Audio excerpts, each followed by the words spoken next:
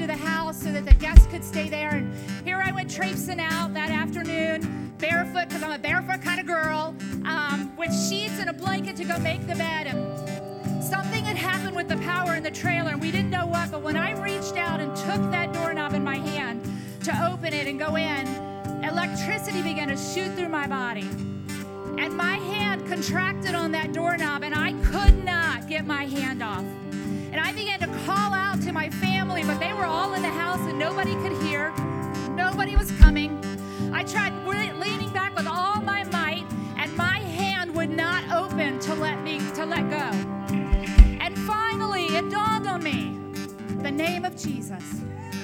And I called out the name of Jesus in a moment of desperation, and my hand opened, and I fell to that wet ground, praising Jesus that he heard my cry. Now, I don't know about you, but there might be something that has gripped you this morning, and you cannot shake loose of that thing, but the name of Jesus will set you free. So we're going to lift up the name of Jesus. Whatever it is this morning, will you shout out his name over that situation? Will you shout out the name of Jesus with me over your circumstance, your sickness, your disease?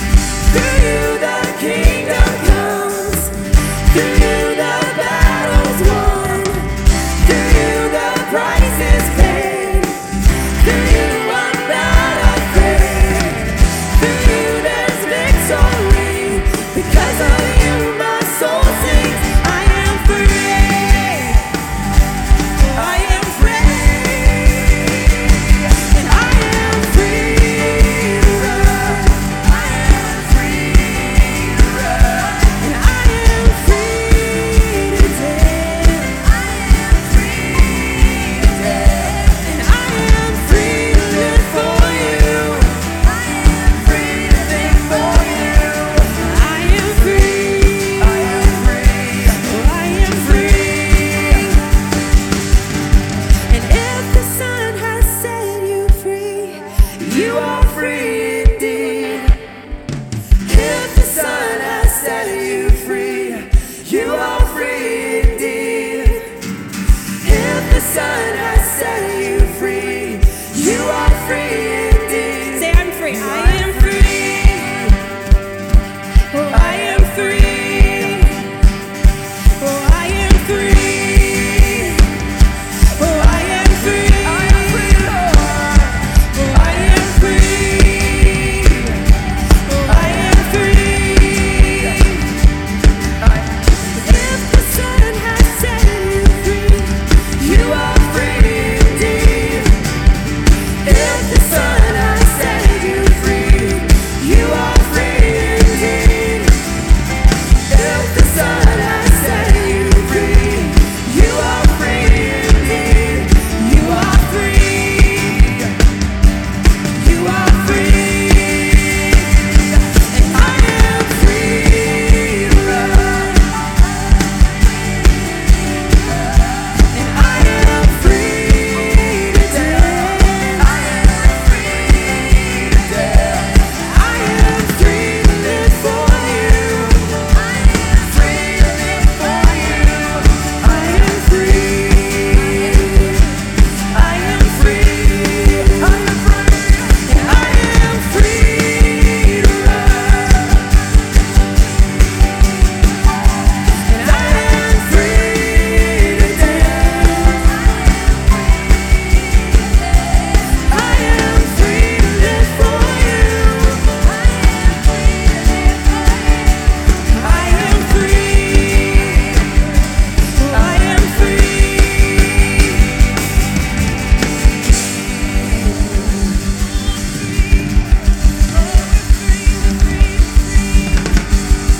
oh, we're free, we're free, we're free.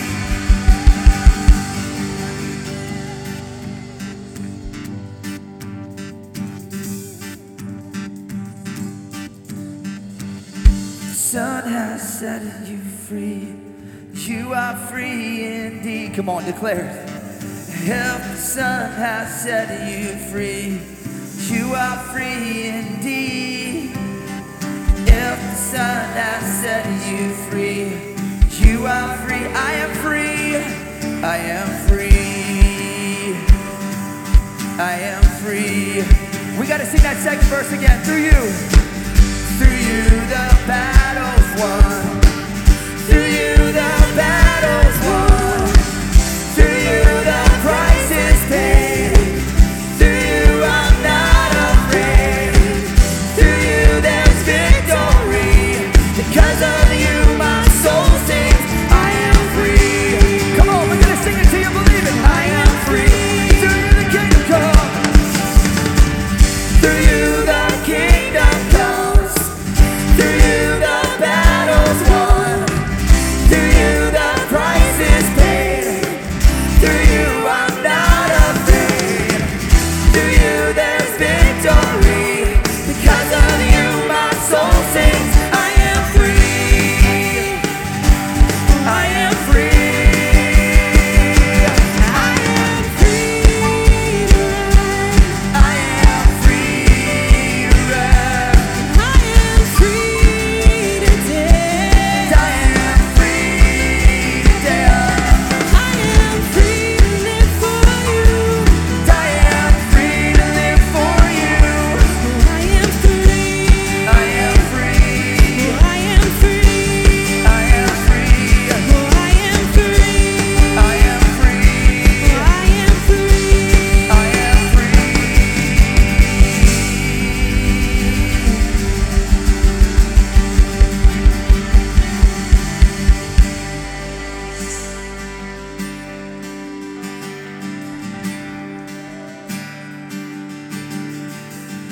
Faithful God, you set us free.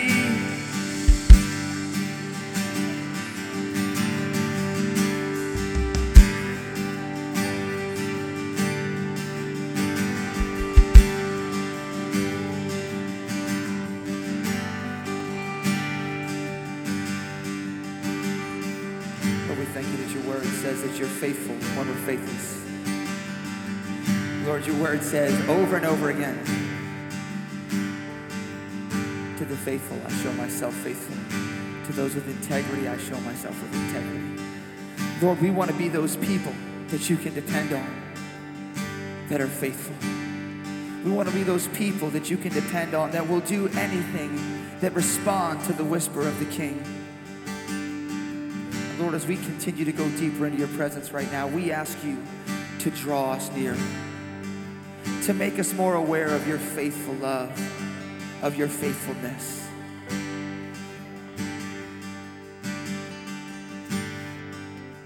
No matter where you find yourself, be still faithful.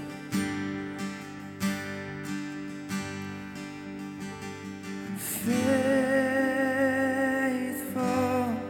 God, you are faithful. Your words are true, you will come through. You're always faithful. Faithful, God, you are faithful. You've overcome, you've already won. You're always faithful. Faithful, faithful, God, you are faithful. Your words are true, you will come through. You're always faithful.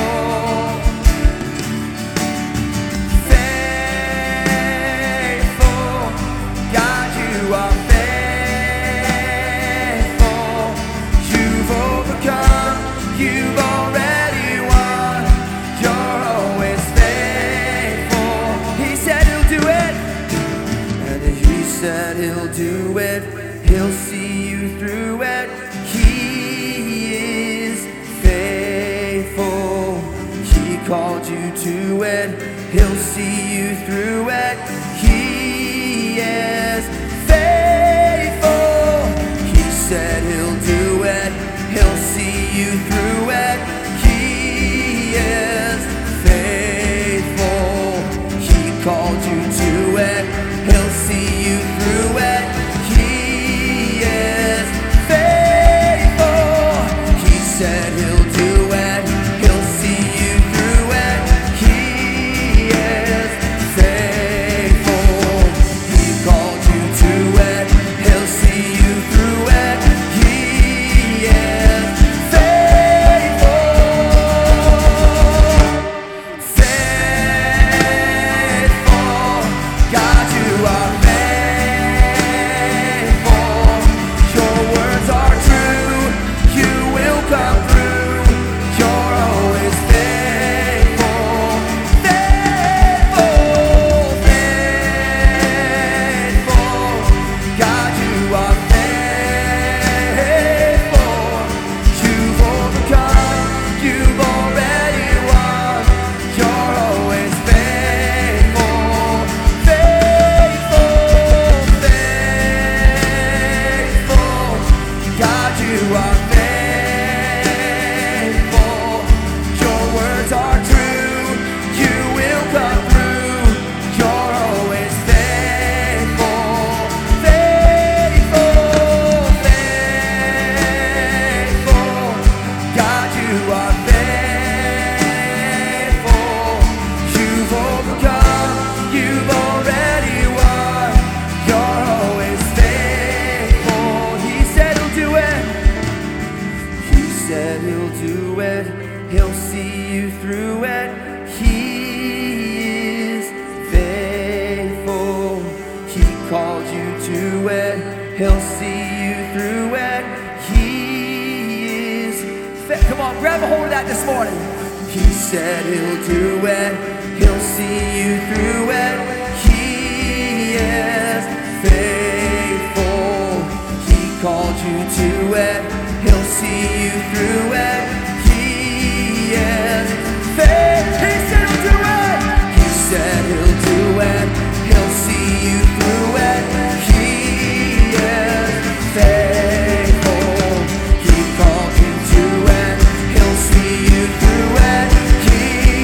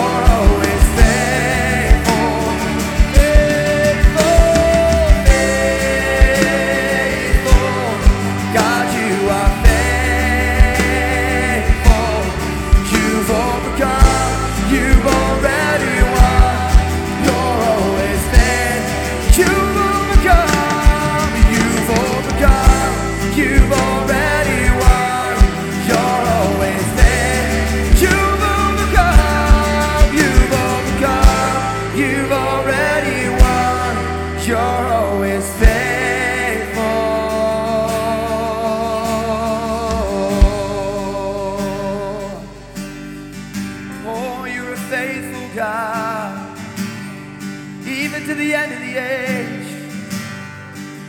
Faithful one.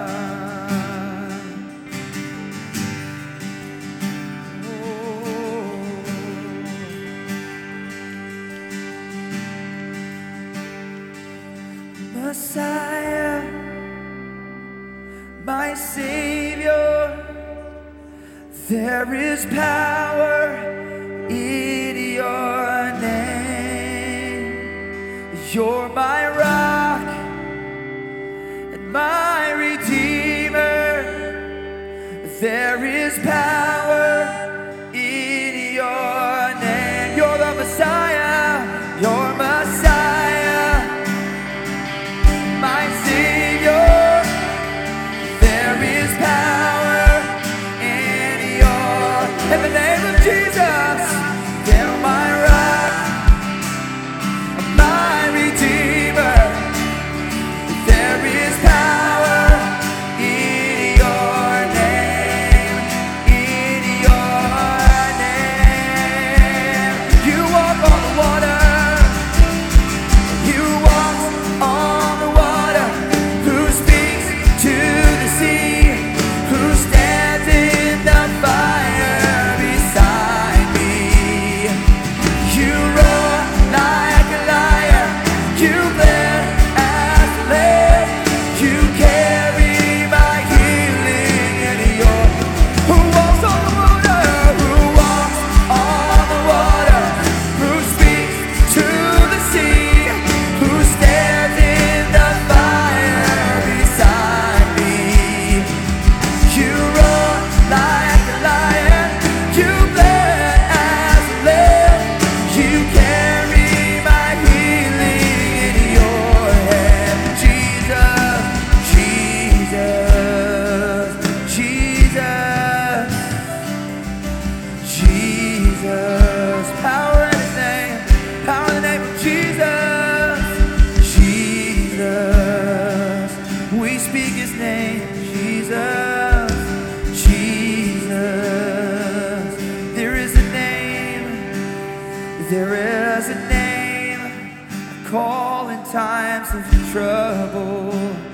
There is a song that comforts in the night. There is a voice that calms the storm that rages. He is Jesus. Come on, sing that again. There is a name. Call on it this morning. There is a name. Call in times of trouble. There is a song that comforts in the night. There is a voice that calms the storm that rages. He is Jesus, Jesus, who walks on the water, who speaks to the sea, who stands in the fire beside me. He roars like a lion, he bled as a lamb. He carries my healing in. Who walks on the water, who walks on the water, who speaks to the sea, who stands in the fire beside me. He roars like a lion, he bled as a lamb. He carries my healing in his hands. Jesus, Jesus, Jesus. Come on, sing Messiah. Messiah, my Savior, there is power in your name. Come on, lift him up. You're my rock and my Redeemer. There is power in your name, Messiah. You're Messiah, my Savior. There is power in your name. You're my rock, you're my rock, you're my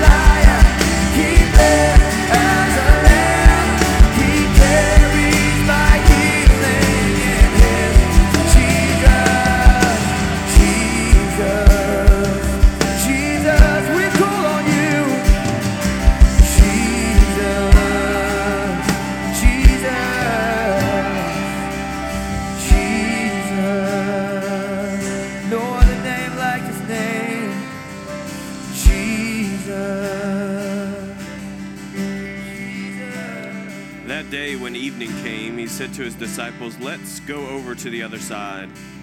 Leaving the crowd behind, they took him along just as he was in the boat. There was also others in the boat with him. Squall came up and the waves broke over the boat so that it was nearly swamped. Jesus was in the stern, sleeping on a cushion. Disciples woke him up and said, "Teacher, don't you care if we drowned?" He got up, rebuked the wind, and said to the waves, "Quiet, be still."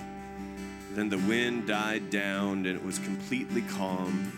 He said to his disciples, "Why are you so afraid? Do you still have no faith?" The longer I serve Jesus, the more simple my life becomes. And it's based on my faith in the person of Jesus. He's the only one that can calm the storms inside of you. You can look at this world, and this world will increase the storms around you and inside of you if you're not careful. But there's one person, and his name is Jesus. And if you call on him, he will calm the storms inside of you. He did for you what you couldn't do for yourself. So if you're here this morning and you've never called on the name of the Lord, if you've never called on the name of Jesus, he is the only way into the kingdom. He is the way, the truth, and the life. No one comes to the Father except through Jesus, and he is the answer to every storm in your life.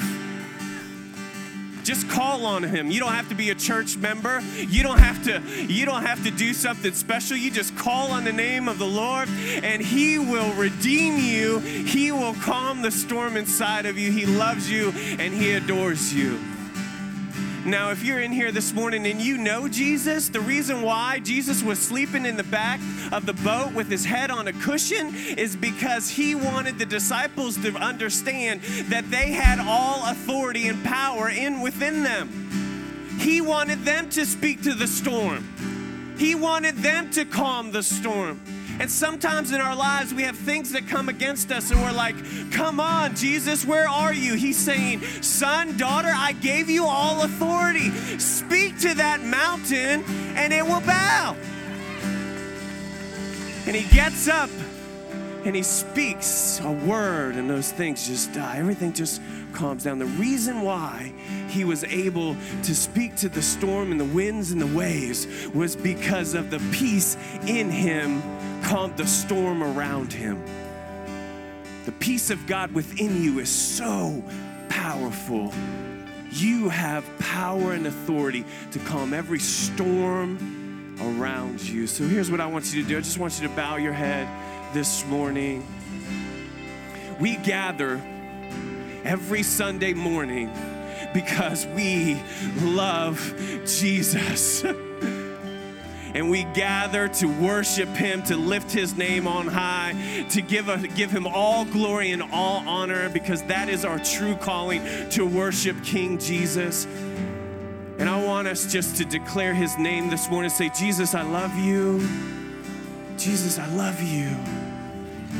Jesus, I love you." And for those of you in here this morning that are new, you are so welcomed in this house. You are so welcomed here. Here's what I dare you to open your heart to the Lord today. I double dog dare you. I'm a youth pastor. I will triple dog dare you. Open your heart. Let's open our hearts to the Lord this morning and allow him to do what only he can do. Lord, we give you all glory and all honor. Lord, I thank you for this day that you have put before us. And we will seek to bring you honor and glory in Jesus' mighty name. In Jesus' mighty name, give your neighbor a high five.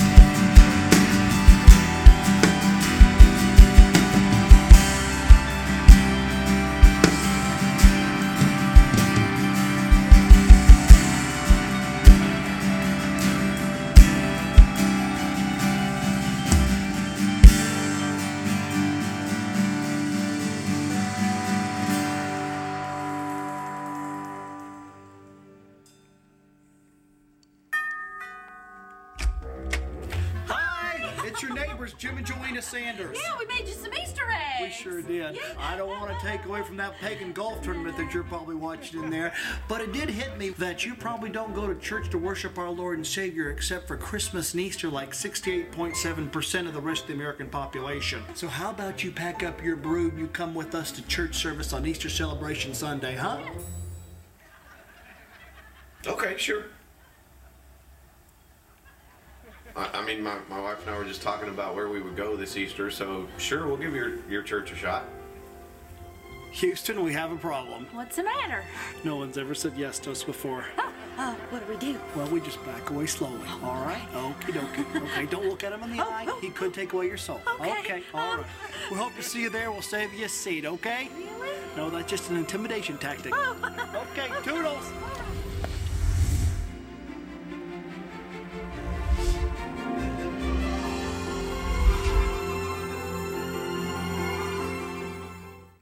Oh, that was hilarious. I love it.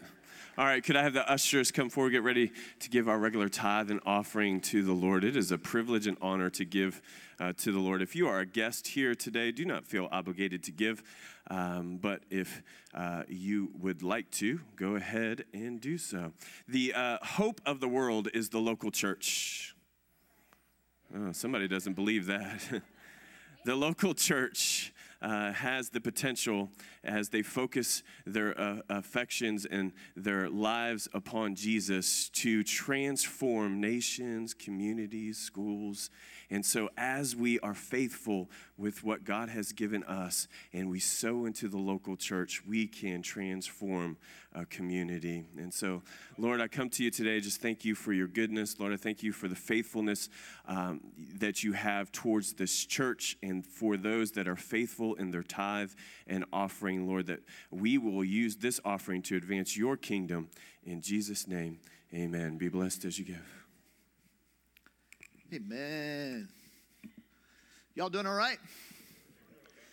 Okay. It's good to see you this morning. Hey, just I'm going to put in one plug for a study that we're going to crank up right after Easter. On the Thursday after Easter, the 25th, April 25th. Can you believe Easter is like right around the corner?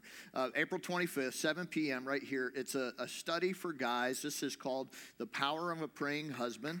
And so I want to encourage you guys, if you have a wife, this is for you. If you don't have a wife and you want a wife, then we'll teach you to pray for her before you ever see her. And we'll get that going for you, okay? So it happens right here in this room. And how many of you know it does work? In fact, let's see. Not only does prayer work, but Bill and Michelle are waiting on you. Bill had a long prayer list of what he wanted in a wife, and here she is. And so he prayed her in. And so, yeah, true story. Maybe Bill will share it out there. But anyway, Power of a Praying Husband. We have about 9 copies back there in this one. Copies of the book. You can also get it on Amazon if you're a Kindle fanatic or whatever, kind of like me. So we encourage you to come out and be a part of that. Why would we do a book study like that as opposed to a Bible study? Here's a conviction of mine. The Bible says that all Scripture is God-breathed, right? And is useful for our edification and our building up. But the only part of the Bible that does you any good is the part that you practice. 66 books will do you no good unless it's in your life and you're acting on it. So we're going to teach you how to act on the part of the Scripture that talks about how to pray and then implement it in your marriage. And so let me say one more thing about marriage. You have exactly the marriage that you pray for. Nothing more.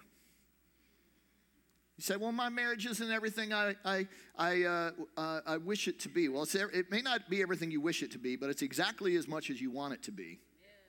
Because your want to is where where the rubber meets the road. So we're going to teach you how to pray, and I'm excited about it because we're going to get together. We're going to get down to some brass tacks. We're going to get this thing figured out. We're going to pray.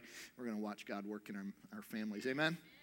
Good stuff. So, ladies, if you can make it, I know if Thursday's the normal time that he like watches the kids or rubs your back or something like that, I don't know. But whatever your guy usually does, if you can let him loose for about an hour and a half, I guarantee you when he comes back, there's going to be some good things happen in your marriage. Okay, so hope that you'll be a part of that. Hey, this morning we're continuing on with our series called The Church I See. And we've been going over the things that are near and dear to my heart as it relates to who we are here at Lighthouse. It's decidedly a personal thing in my heart. Though Pastor Daniel last week, didn't he do a great job on servant leadership and what it means to be a servant leader here at Lighthouse? And so that is our heart. We want to be in this house.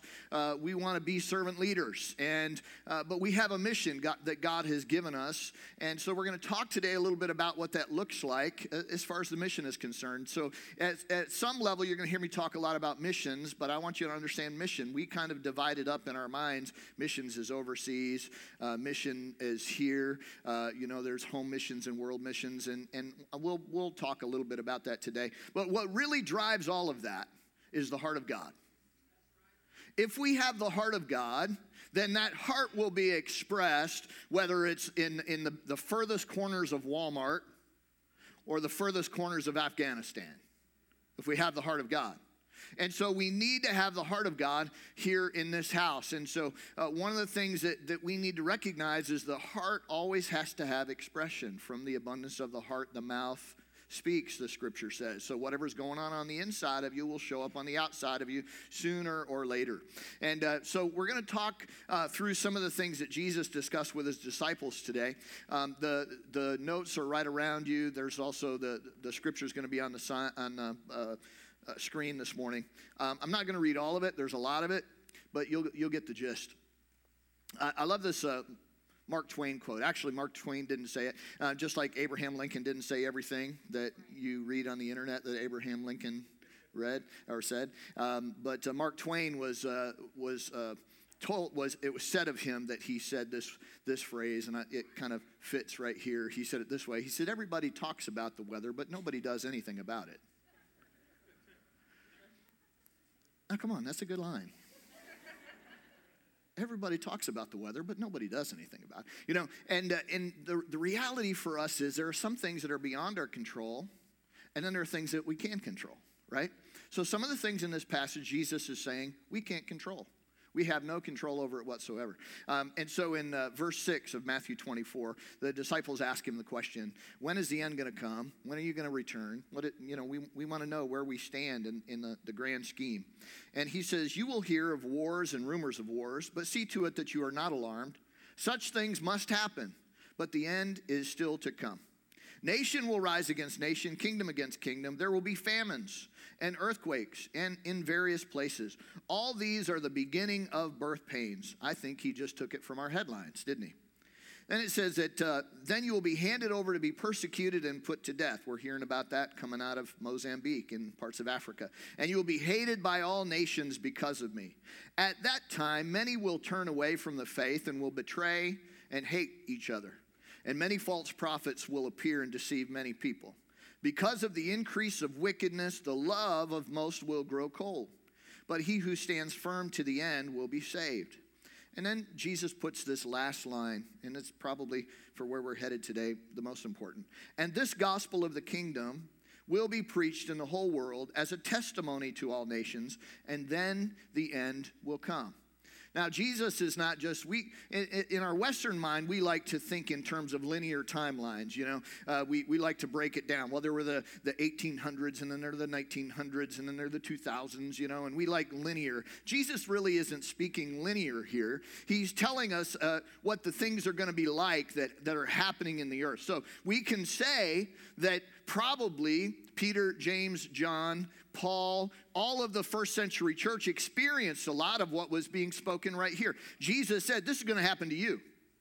It's going to happen to you that they're going to persecute you. It's going to happen to you that they're going to put you to death. It's going to happen to you that the increase of wickedness is going to happen. You're going to hear of wars, and you're going to hear of rumors of wars. And there will be famines. And he's talking about their day, but he's also talking about our day, right? Now, I'm not here today as, Peter talks about scoffers who come that say, where is this coming of the Lord? But let me just say it to you this way. All of this stuff has been happening for 2,000 years, and yet Jesus hasn't come, so that means we're 2,000 years closer than we were when he said it. Does that mean that the Lord is slack in keeping his promise? No, that's not. Peter addresses that too. He said, the Lord's not slow concerning his promise, but he is patient.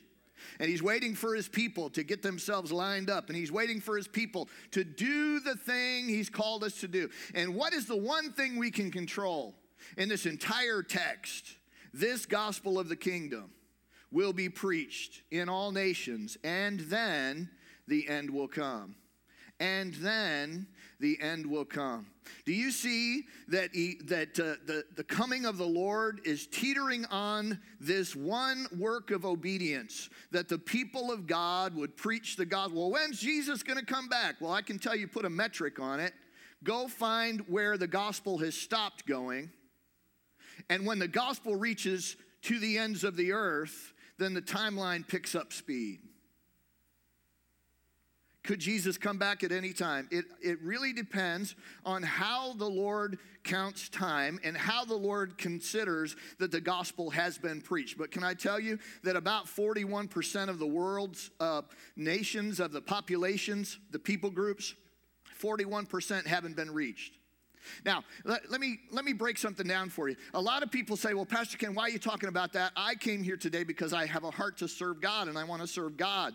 And serve God you should.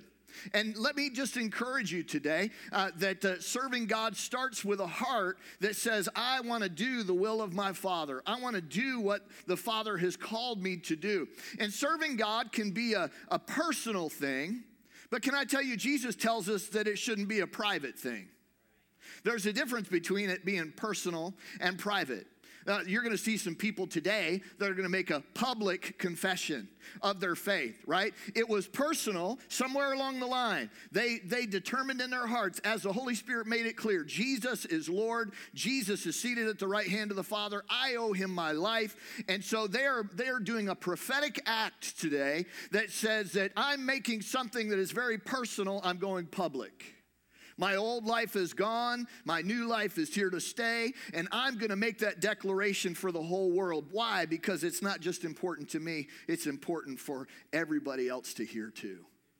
It's a testimony of the fact that Jesus is alive and he's Lord. Every person that gets water baptized, it's a testimony that Jesus is alive and he's Lord. Every person with their life saying, I believe, I believe, I believe. Jesus says here that because of the increase in wickedness, the love of many will grow cold. But not here at Lighthouse today. Our love is red hot. We love Jesus here. Why? Because we'll declare it, because that's our testimony. But I want to talk to you, I want to take it a step further today, not just talking about what does it mean to serve God. We also have to serve the gospel. We have to serve the gospel. Serving God can be a personal thing, but it needs to be a public thing. And if I'm going to make it a public thing, then I have to say, this thing is valuable enough that I would put all my energy into making sure it goes around the world. It's hard to have a quantifiable metric at how well you serve God, but you can absolutely track how you serve the gospel. Did you know that? You can absolutely track whether or not people have been fed, right? It's interesting to me. I see this metaphor when Jesus talks to his disciples and at the feeding of the 5,000, and they're saying, send them away, send them away. Jesus said, you give them something to eat. And the first thing he does is he tells them, get organized. Set them in groups of 50s and 100s. Why? Because we don't want anybody left out. We don't want anybody to think that God doesn't have bread. We don't want anybody to think personally that they have been left out, that they have been overlooked by God.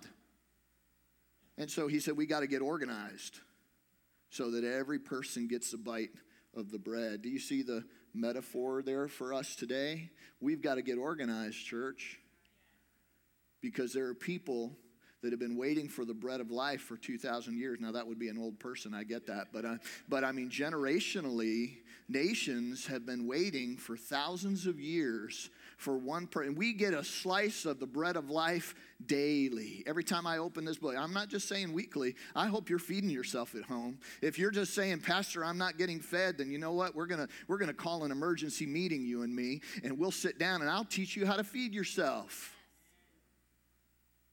Because feeding yourself is up to you, not me. But if somebody hadn't shown you how, then I'll gladly show you how. And dozens of other people in this house will show you how. Feed yourself. Right? And so yet, after all of us having all of that fed and that bread brought to us, and yet there are parts of the world that don't have even one morsel of the bread of life. Generations will live and die and not hear the name of Jesus. So let me talk to you about what it means to serve the gospel this morning. The gospel has to be translated, communicated, and carried into the furthest corners of the earth. In Matthew chapter 9, Jesus went through all the towns and villages, teaching in their synagogues, preaching the good news of the kingdom, and healing every disease and sickness. When he saw the crowds, he had compassion on them, because they were harassed and helpless like sheep without a shepherd. Then he said to his disciples, the harvest is plentiful, but the workers are few. Ask the Lord of the harvest, therefore, to send out workers into his harvest field. I want you to see Jesus himself. I want you to see the greatest picture of the Father's love that has ever existed on this planet. That's Jesus Christ. Jesus says, if you've seen me, you've seen the Father. The greatest expression. What does the Father's heart and love do? The Father's heart spans whatever distance is necessary to come to earth. God had one son. He was a missionary. And he came from heaven to earth, right? And then he walked around with compassion. And whenever there was a need, he met the need. People were in need. They were sick. Jesus healed the sick. They were hurting. Jesus ministered to their need. They were hungry. Jesus fed them. He had compassion on them. This is the heart of the Father being expressed through the person of Jesus. Right? And so you and I need to recognize that Jesus is the one that we want to emulate in our work. That in order for us to be the people of God that he wants us to be, we have to be moved with compassion. Jesus looked on the needs of humanity and said they're harassed and helpless. They're like sheep without a shepherd. And he goes on, and I'm going to put words in his mouth, but understand where I'm coming from. He's saying, I can't get to everyone, but you can. I can't reach all the harvest, but you can. He said, ask the Lord of the harvest to pray for laborers. He said, the harvest is plentiful, but the workers are what? We don't need more money. If we were putting $1 million a year into missions, and that's our goal, we're going to get there one day in my lifetime. Should Jesus tarry. $1 million a year going into missions to take the gospel to the end of the earth. Why? Because what's money for? Is all the money in the world worth the value of one soul? How do you create a value system in a temporal means with inflation and whatever it does? How do you equate that to one human soul? How much is a person worth? In the heart and mind of God, it's worth one drop of Jesus' blood. Every person. I don't care what their bottom line looks like in their bank account. In God's mind and heart, one drop of the blood of Jesus. That's what they're worth. That's what they're worth. And we spend a lot of our time rating ourselves according to our bottom line, our net worth. But your net worth before God is the value of his son. The value of a thing is the price it will bring. And so all the money in the world in exchange for one soul is not a bad deal. So when we look in terms of, well, why would you spend all that money? Well, because our world system is going to crumble one day. One day the treasury's not gonna cut the mustard. One day whatever's happening in our world is not gonna. What am I prophesying? Pastor Ken, is it gonna happen next year? I don't know when it's gonna happen, but can I tell you, every world system falls apart. But the kingdoms of this world, they shall become the kingdoms of our God and of his Christ, and he shall reign forever and ever. So don't put your trust in man. Trust in man is a vain thing, right? We put our trust in the Lord. So Jesus says that pray the Lord of the harvest to send forth workers into his harvest field. I can't think of anybody more helpless than a child. I can't think of anyone more innocent than a child who was not responsible for where they found themselves to be, but suddenly found in harm's way. Holly and I, a few years ago, were coming up from Hayes on 17, and there was a car accident right in front of us, right there at Hayes Auto, right there by the nursery. And a mom and her little girl, she's a pregnant mom, and her little girl in the back seat got T-boned right there at that intersection, and our car was right there. And, and so we watched the car spin, we watched the truck veer off to the side, and all of a sudden, your heart's in your mouth, and you're like, oh, what do I do, So we jump out of the car. Unfortunately, the rescue squad is right next door, and so they were on it really quick. But Holly and I, first ones there, and immediately we just started to pray. We were comforting Mom. The little girl was in the car seat, and fortunately, her child in her womb was spared, and the Lord just was really gracious, because it was like one of these full-on 55 miles an hour T-bone kind of things. It could have been really, really bad. But I've often thought about, we were the first ones there. We saw, and all of a sudden I was moved, like in ways that I don't think I've been moved. All of a sudden you see this, the adrenaline, and you're all of a sudden, this is that, that accident, and what happened with that mom, and what happened with that child, that was personal. We went and visited them in the hospital. I didn't know them before, but I witnessed the accident and that collision, and it caused me to have a familiarity. Now they mattered. Why? Because my compassion had been moved, you see. God's got that same kind of compassion for every person on the planet. Because he feels their pain. He witnesses their pain. I don't know how God does this. This blows my mind. But God sees every tear.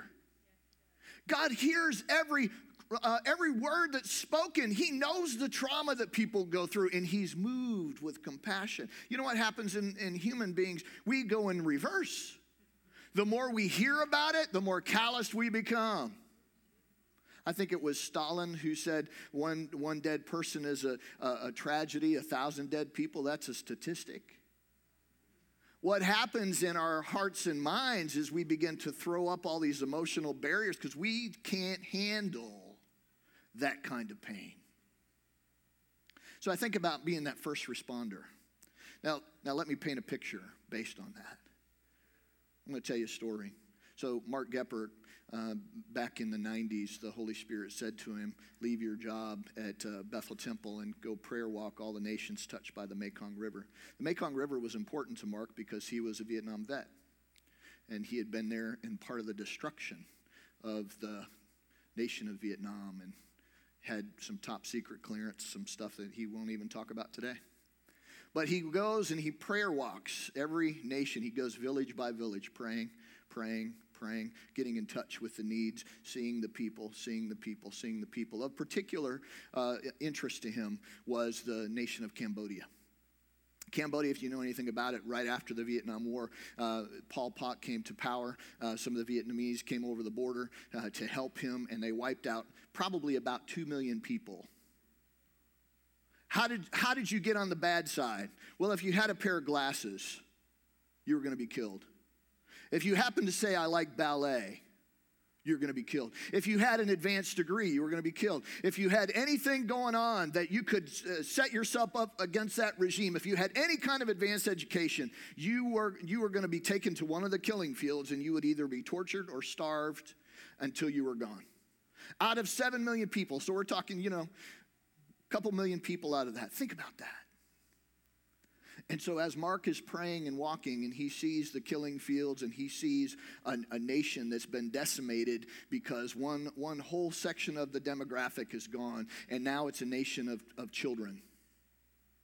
And he's watching this whole thing. You know, when you take the intelligence away, you take the educators away. You take the educators away, now you have a group of children that don't know their right hand from their left. And the best thing that they can do is when they turn 18, they can go work in the sweatshop or sell themselves to prostitution. They got to eat some kind of way. So what are they going to do? They're going to do whatever they can, but they don't have any advanced degrees. They don't have any education. They don't have any ways to set up systems. So maybe they're farmers, maybe they're fishermen. But everybody around them begins to take advantage. All the other nations coming down. China's coming down, fishing off their coast, doing all kinds of things. And Mark's praying and he's walking. He's praying and he's walking. Can I tell you that Cambodia, picture a train with several million people in it, and it gets into a collision.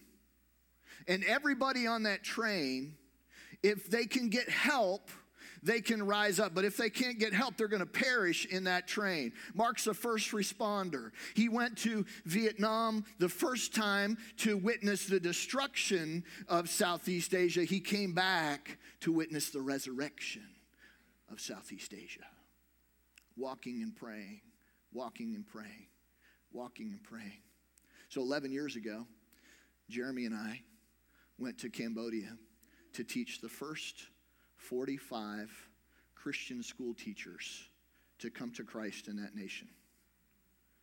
And those 45 school teachers, it went from being a public school to becoming a Christian school when all the teachers got born again. So 45 teachers, and I spent 5 days teaching about the life of Jesus, the 7 key events of Jesus' life. And I taught them, and at the end of that 5 days, all 45 of them got baptized. And that school went on to become the first school to teach math and science since the 70s. That school went on to become the #1 school in all of Cambodia. That school graduated students that were brighter, that were sharper, that they start every day with the Lord's Prayer. They were taught the scriptures, and a number of the students from that school went on into the university, and several of them, like 8 to 10 of the students of that school, are helping to run SEAPC on that side of the world right now. What happens when you're a first responder? You have compassion. Here's why. Because it's difficult to have love for somebody that you have not seen, that you do not know. Moms, isn't it true that when you hear your child's cry, you can hear everybody else's, but you can pick theirs out, and suddenly something stirs around on the inside of you. And some of you just rib your husband and say, go get him. Yeah.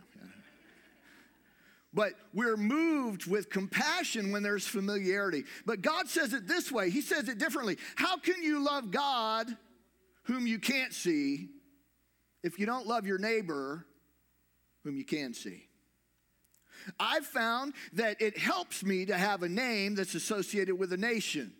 I found that it helps me when I think about Cambodia, I think about Hodam, and I think about a number of, I taught those 45 teachers, but I went back a few years ago, and I saw the cream of the crop come back, and now I have faces. I have 8 of them that I pray for, because they're the leaders now in that particular area. And we're watching God in Cambodia raise up from the ashes of the killing field a resurrected generation that will become the political leaders, that will become the lawyers and the doctors, that will become all of the infrastructure that it is missing, that was missing. Why? Because somebody was first to respond. Somebody prayed and the Lord kept opening the door. Somebody prayed and the Lord kept opening the door. Somebody prayed and the Lord kept opening the door. And so now they went from one school, now they're in all the schools in Bante Miche province, which is like, I think it's like 455 schools or something like that. And they say, well, if you can do what you've done in that one school in this region, and that means that SEAPC has access to this. What does access mean? They said, well, we're not going to go unless we can bring Jesus. They said, well, bring Jesus. And so they open with the Lord's Prayer, and they hand them a book that they've developed called My Precious Book. And My Precious Book is all the Bible stories with a prayer in the back that the kids can learn and can meet the Lord. And a couple of years back, when a small group of us were there, a team from Pennsylvania had just gone and done a distribution in the public schools in Bante Miche province. And they had handed out those books, and they came back. We were there. We just got in that day, and they were leaving that day. They came back, and they said, we led 1,500 kids to the Lord this week as they did a distribution of the scriptures. And now the kids are learning English with that My Precious Book, and they're the whole time. Amazing, amazing. See, that's the heart of God. The heart of God for every person on the planet. So what does that look like here at Lighthouse? You know, I think about things that we need to be about. We could do anything when we come together, but what do we need to prioritize? What really matters? The word talks about despise not the day of small beginnings. When I look at the things that I see the Lord doing here, and here's what you need to understand. Jimmy Davis said this when he was here with us back last year, but it's really, really true. If you look as a missiologist and you say, where do I see the activity of God today? 100 years ago, the activity of God was in the north, in the west. It was in the European countries. It was in America. God was moving in powerful ways. We had the charismatic movement. We had all of those things happening. But over time, what we see is that the gospel is spreading to the south and to the east. And the places where revival is happening now are in places like Latin America. It's happening in Africa. It's happening over in Southeast Asia. It's happening in China. So the power center of the gospel has shifted from the north and the west to the south and the east. And so if we're going to keep in step with what God is doing, what we need to realize is that the harvest, lift your eyes, look on the harvest. The harvest is in the south and the east. Now, I'm not saying that let's all just pack up and go to Southeast Asia. That's not my implication. But what I want you to see is when you look out your window, if you were to look and you were to look through a little sight glass, you're only seeing about 5% of what God is doing in the world. And unless you open up your sight glass, see, 95% is happening somewhere other than in Gloucester or in the east coast of Virginia. God is at work. God is moving. You may not see him, but then again, you haven't gone. Right? You go, and then you go, whoa, check that out. What are these people willing to do for the gospel? Their love is on fire. They'll serve the Lord. Here's who we need to be here at Lighthouse.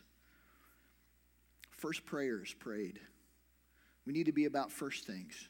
You know, that Jesus said, seek first the kingdom of heaven, and all these other things will be added, right? First prayers prayed. Never look down on people when they're trying to get their life right and they pray a prayer. Well, all you did was pray a prayer. Well, that's all you did.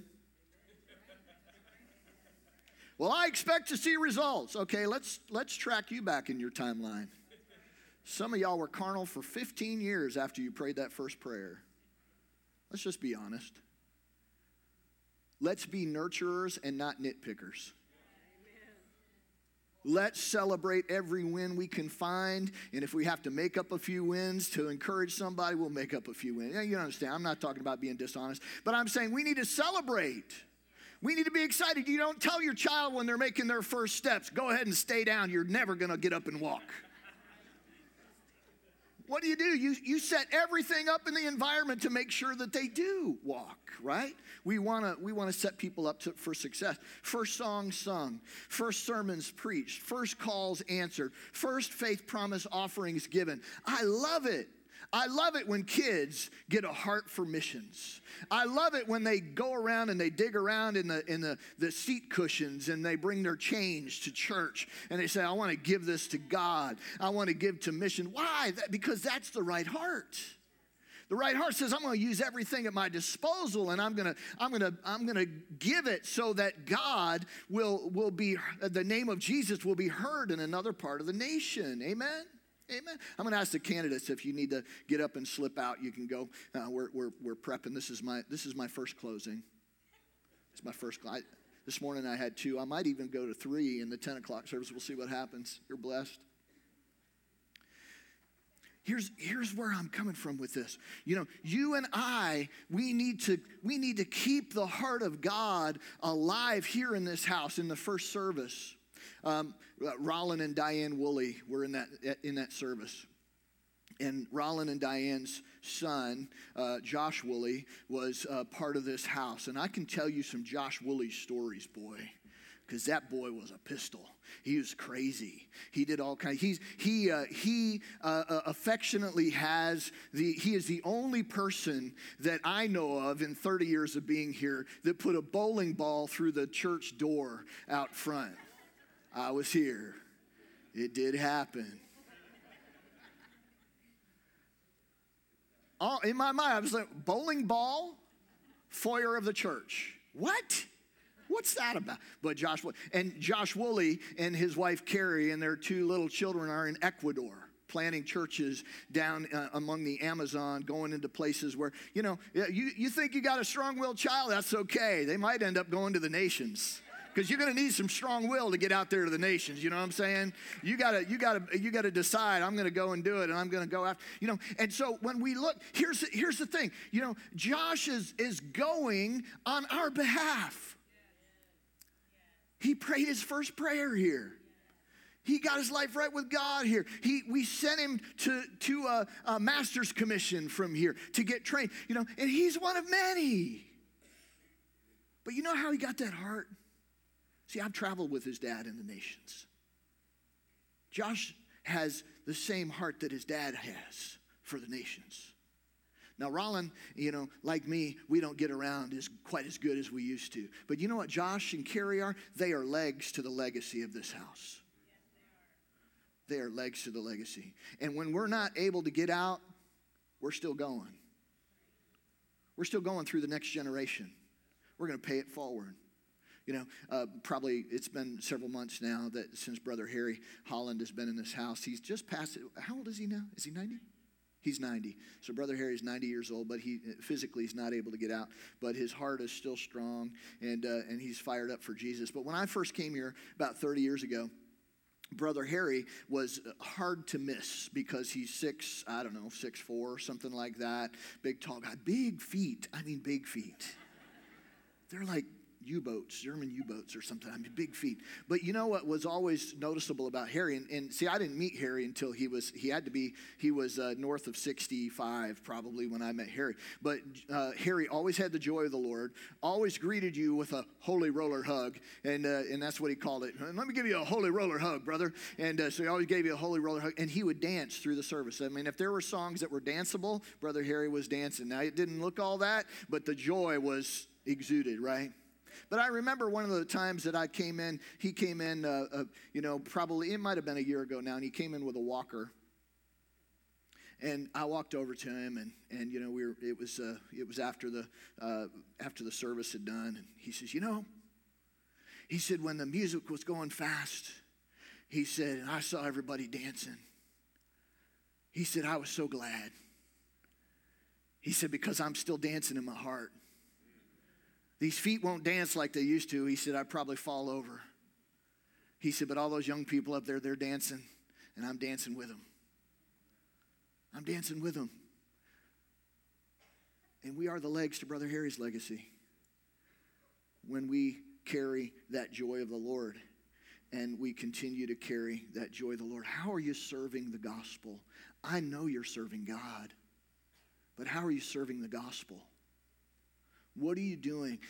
What are you doing? Make a values assessment on your life. What can you do to make sure that somebody else gets the gospel? What can you do to pay it forward? Who is carrying the legs to your legacy into the future? See, that's why we're here. That's what we're here to do. And so we do that with the heart of God.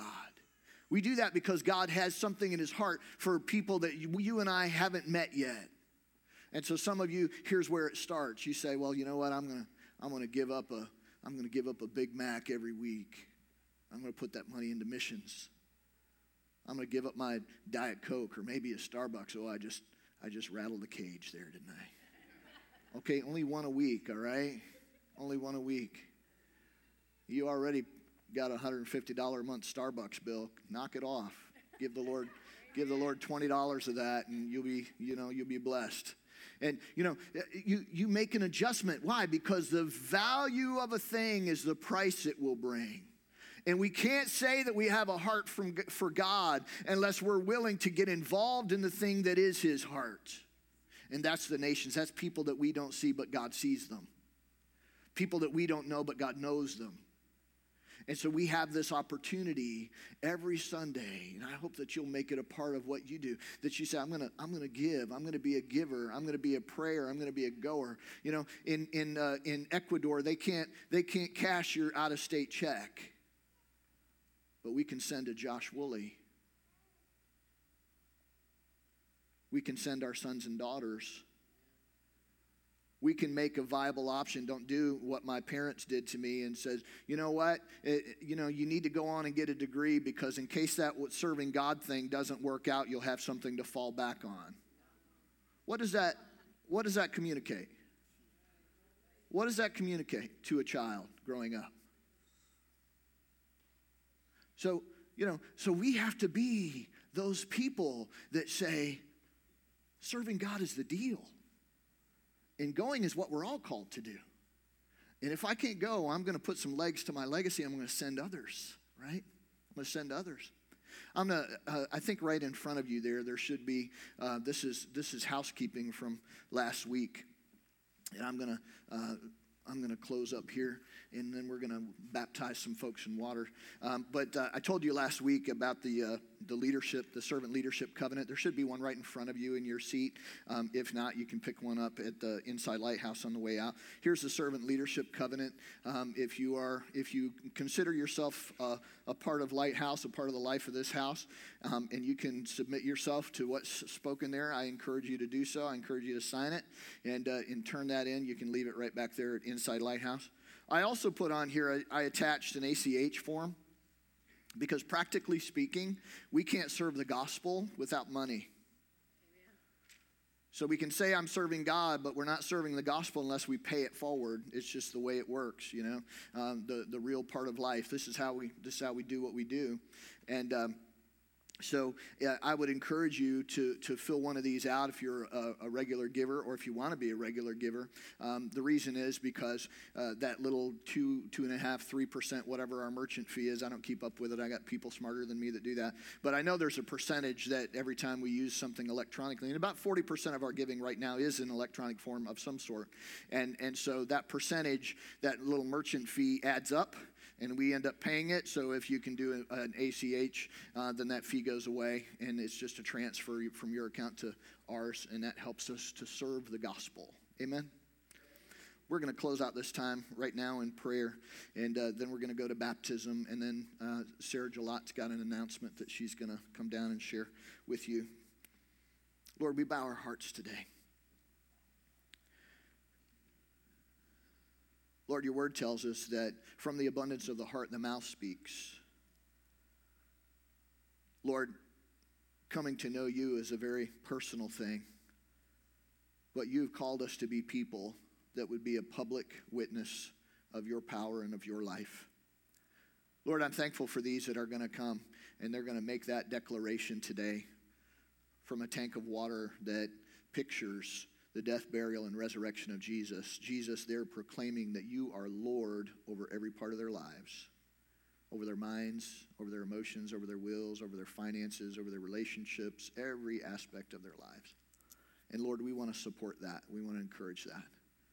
Father, this morning I pray that we would allow you to adjust our hearts so that our heart would resemble your heart, so that our lives would mirror your life, so that this house would mirror heaven. Father, thank you for our time together. Thank you for ministering to your people today. In Jesus' name, amen. God bless you. We're going to go ahead and baptize some folks, and Sarah's going to come down and share some announcements about Easter with you.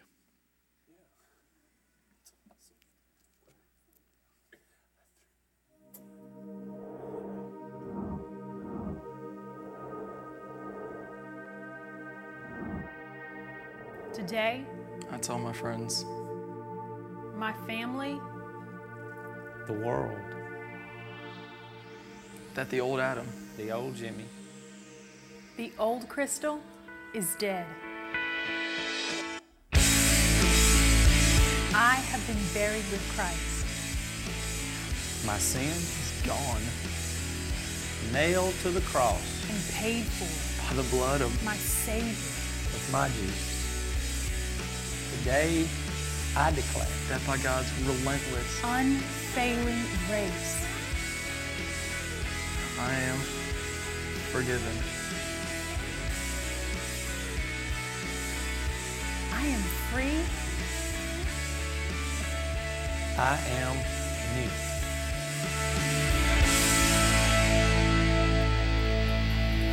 Good morning, Lighthouse. Okay, I got to kind of warm you up a little bit. You guys, your job over the next 3 to 5 minutes is to be as excited as possible for this particular baptism, because people are declaring to everybody that they are a follower of Jesus, and that is worthy of all time. Okay. Now, because I believe God is a God of second chances, I'm going to let you do that one more time.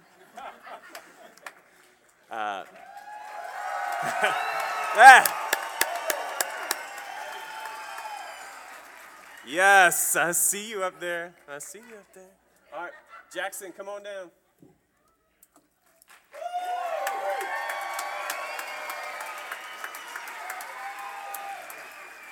Do you want to say anything, Jackson? Yes. I love Jesus. Hope everybody else does too. I won't know what nobody go to hell because that's a bad place to be. Come on, man.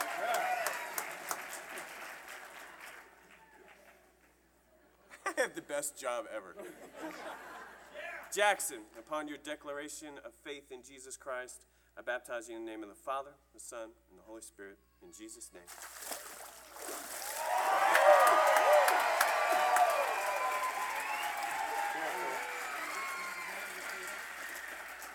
Elijah!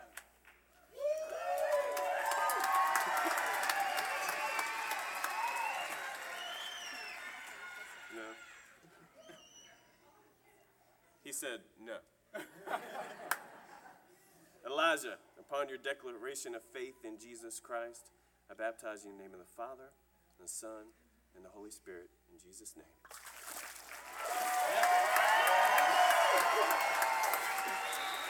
Good job. Erica. And she's here. Is it cold? I love you, Jesus. Put your hand right there. Yeah, this hand. Okay. Erica, upon your proclamation of faith in Jesus Christ, I baptize you in the name of the Father, the Son, and the Holy Spirit, in Jesus' name.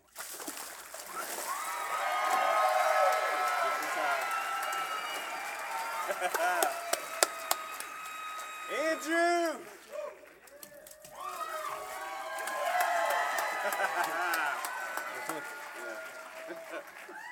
Andrew, upon your proclamation of faith in Jesus Christ, I baptize you in the name of the Father, the Son, and the Holy Spirit, in Jesus' name.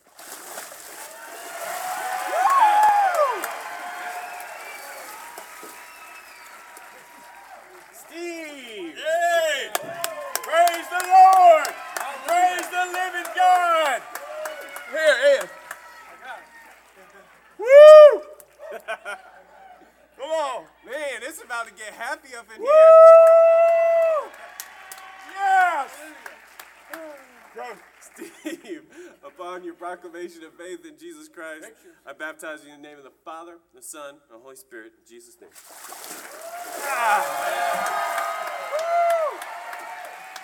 God bless you. Woo! Praise the Lord! Woo! Oh, what you talking about?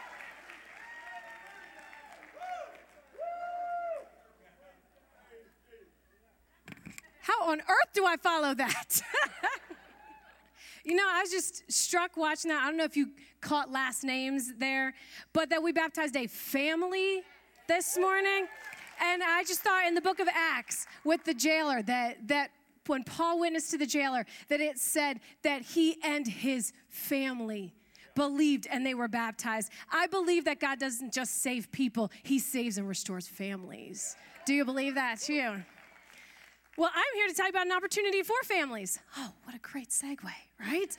Easter Sunday. Easter is coming up, and you know, it is the greatest time of year for us as believers, right? This is the whole message of why we exist, because of the work of Christ on the cross. And I know we talked this morning about sharing the gospel and the message of salvation. And so this Easter, we have an opportunity to do that, starting with the children and all the way up through families. We are going to have an egg hunt. And we're going to be doing that during the Sunday morning service for kids ages 3, starting in our preschool class, 3 in pre-K, and then in our elementary class in Kids Club. And I'll tell you, would you just keep praying in Kids Club? We have had the most incredible services the last few weeks. I mean, worship time, everything has been awesome, hasn't it? I have the best kids. Can you tell them that they're awesome? We talked this morning about the importance of sharing God's love, and they're excited and they're pumped to invite friends. So I'm going to ask you to do the same. Would you invite friends, some neighbor kids, everyone that you know to come? We're going to have the egg hunt during the service, and then the next Sunday, we're going to have a special service across kids ministries, and we're going to invite the people who come on Easter to come back. We're going to give them some free tickets for drawings that we're going to do the next Sunday for some prizes and different things, and we're going to just show them everything that Lighthouse has to offer and invite them to be a part of our family.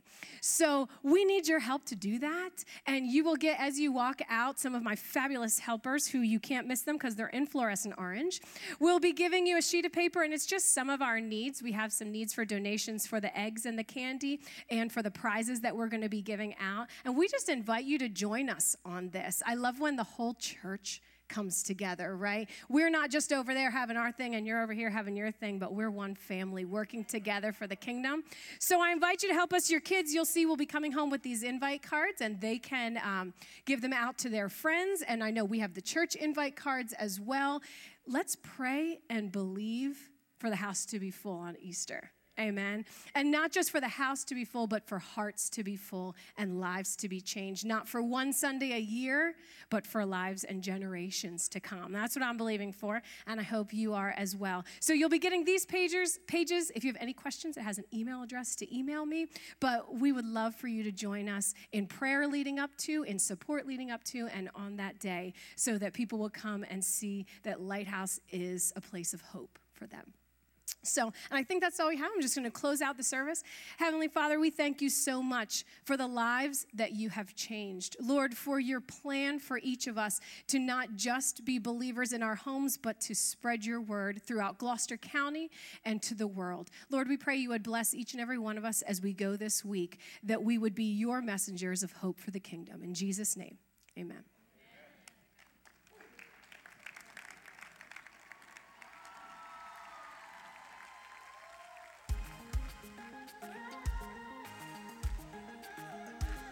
I forgot to say one thing.